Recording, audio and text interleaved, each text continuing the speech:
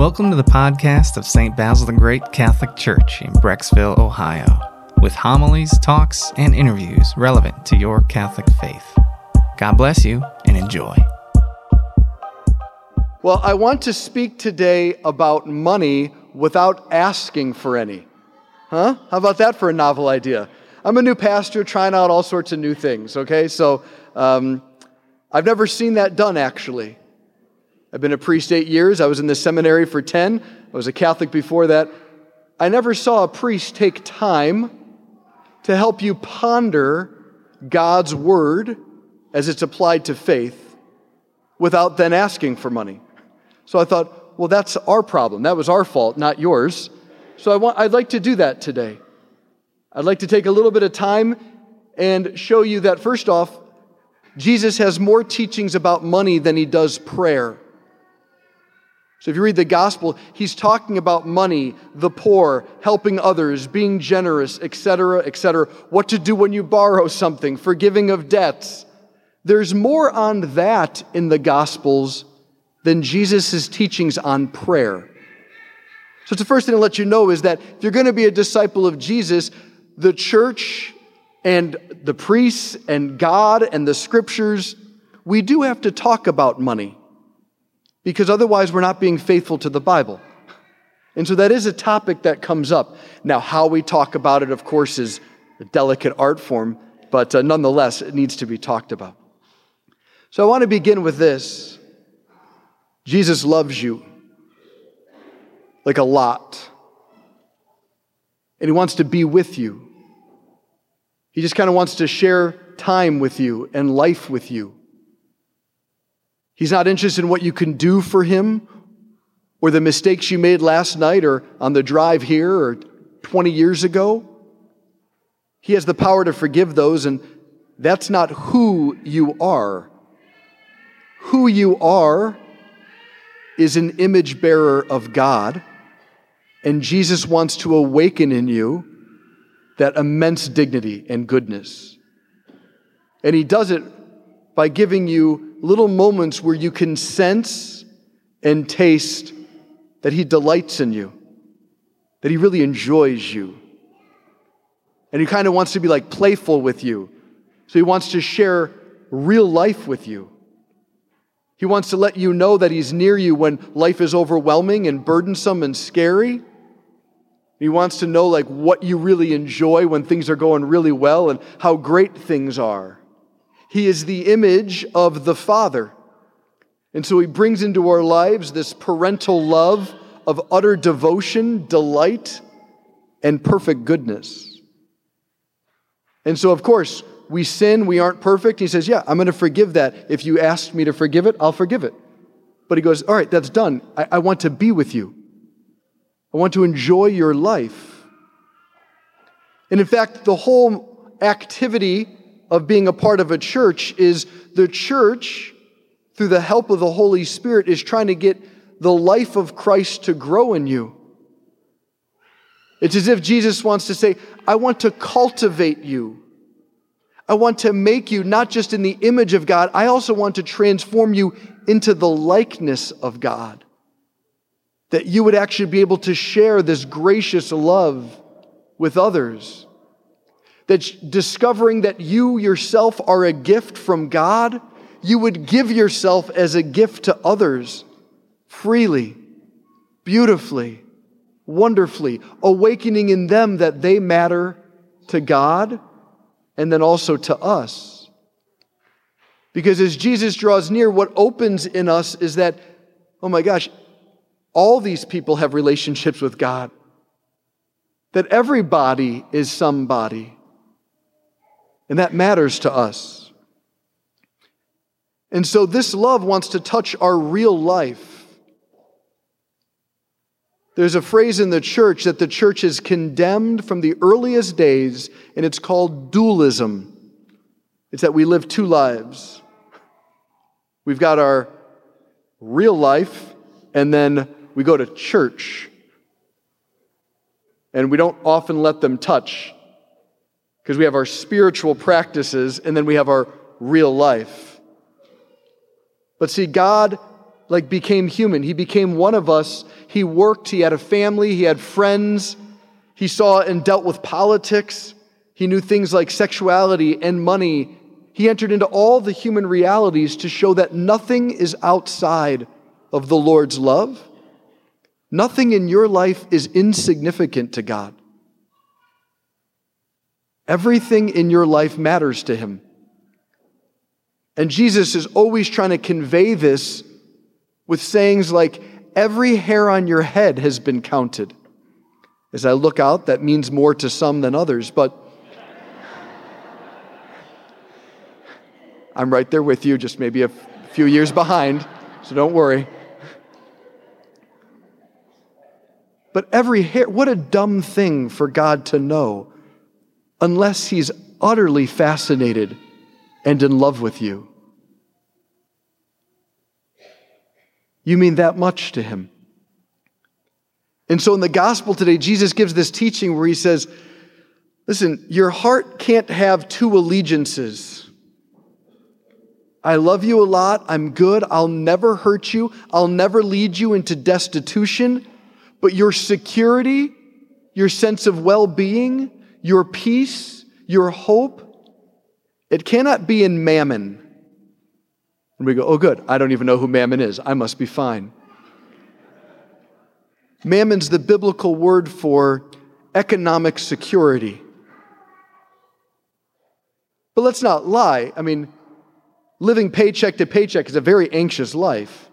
When I was in 7th grade, we filed bankruptcy, and at 13 years old, I got my first job, and I've been working ever since. My mom had 2 jobs, my dad had 2 jobs, and in 7th grade, that was it.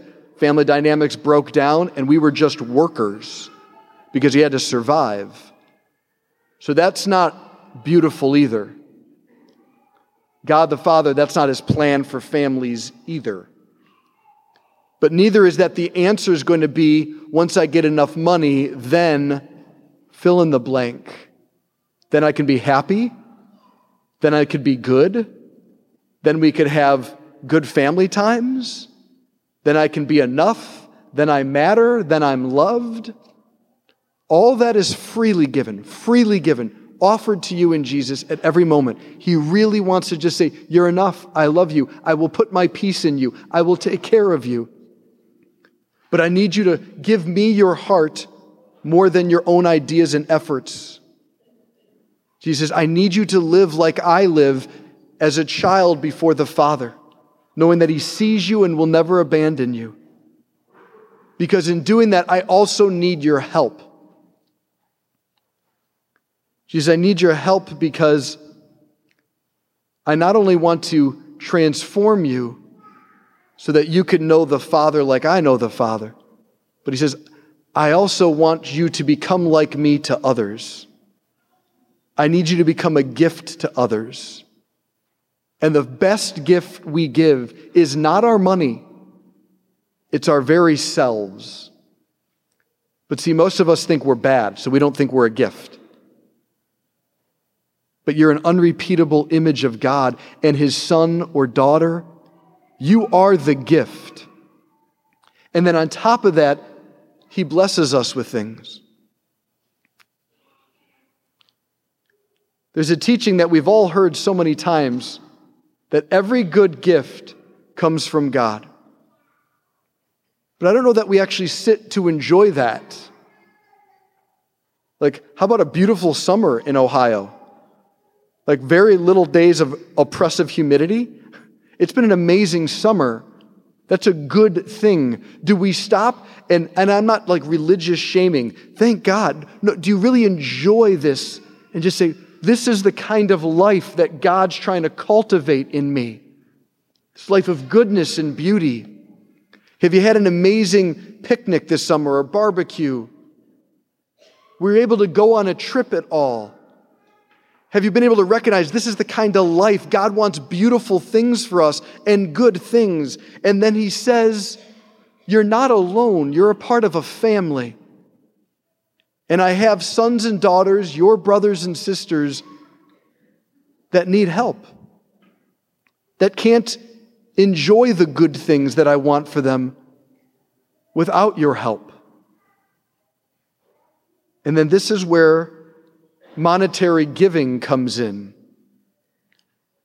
The 3 T's of the Catholic Church for giving are time, talent, and treasure. Some people can do all 3. Some people can do just one of the 3.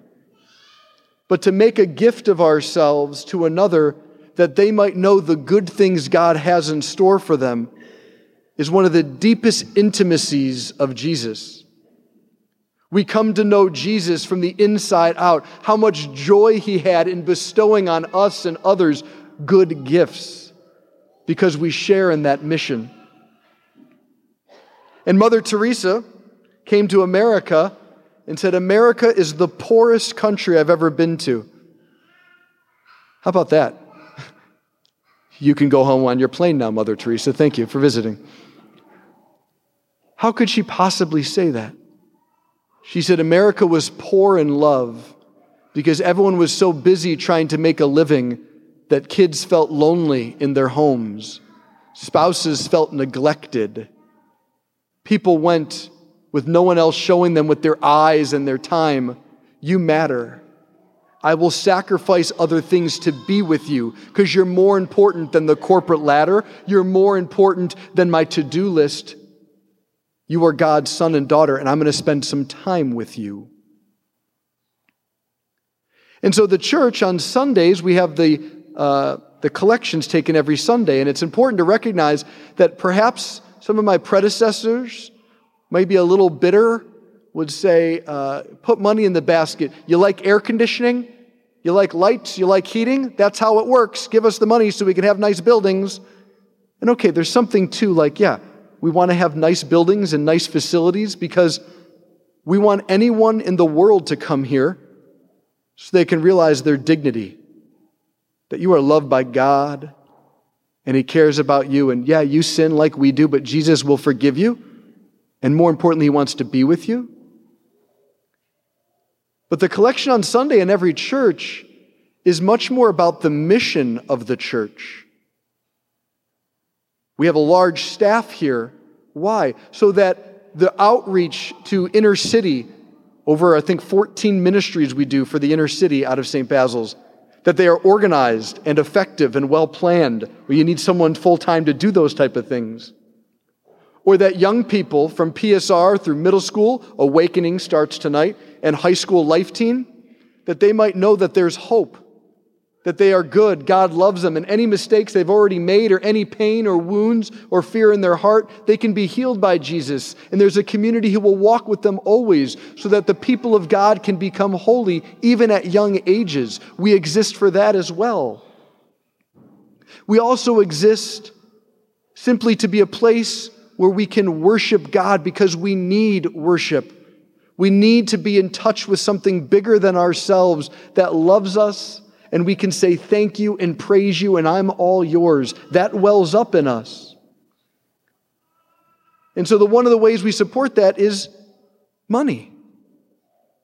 And so when Jesus teaches about money, his goal is not that we become destitute. His goal is that, remember, it's a gift and we're called to become a gift. And so we can be a part of so many beautiful things and share so many good news. One of the ministries we do here is for the aging and the grieving. We send people the first year of a death in the family 4 times that year. They get a packet, a little booklet in the mail to help them process their grief. We offer a funeral liturgy so that it's a beautiful thing with the choir so that their family can grieve and offer to God prayers. We offer marriage renewals. Every parish is alive and bustling, trying to offer people the beautiful life Jesus wants for us.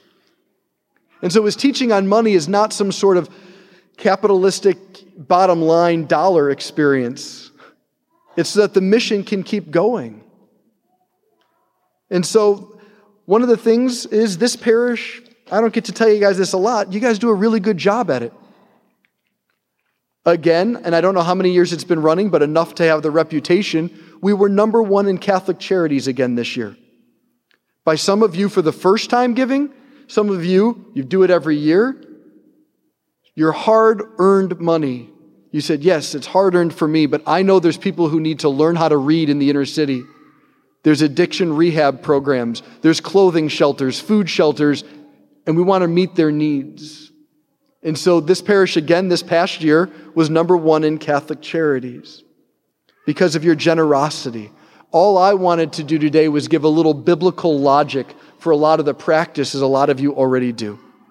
And so maybe today a reflection is, what is my relationship with money and God? Have you ever printed out your credit card statement and prayed with it? I'm weird, I know, but still. I heard someone say this past week, it's a big theological statement of what you value and I value, what we think matters. Maybe there's an invitation there for you and I to go before God and say, God, you've given me so much. What's one thing this week you're asking me to give and to whom? So that like Jesus, I can make myself a gift to let others know that they matter not only to us, but above all, they matter to God. Amen. We hope you enjoyed this audio from our parish. You can find other homilies, talks, and interviews at our website, basilthegreat.org, or by subscribing to this podcast in your favorite app. Just search for St. Basil Catholic Church, Brecksville. St. Basil the Great, pray for us.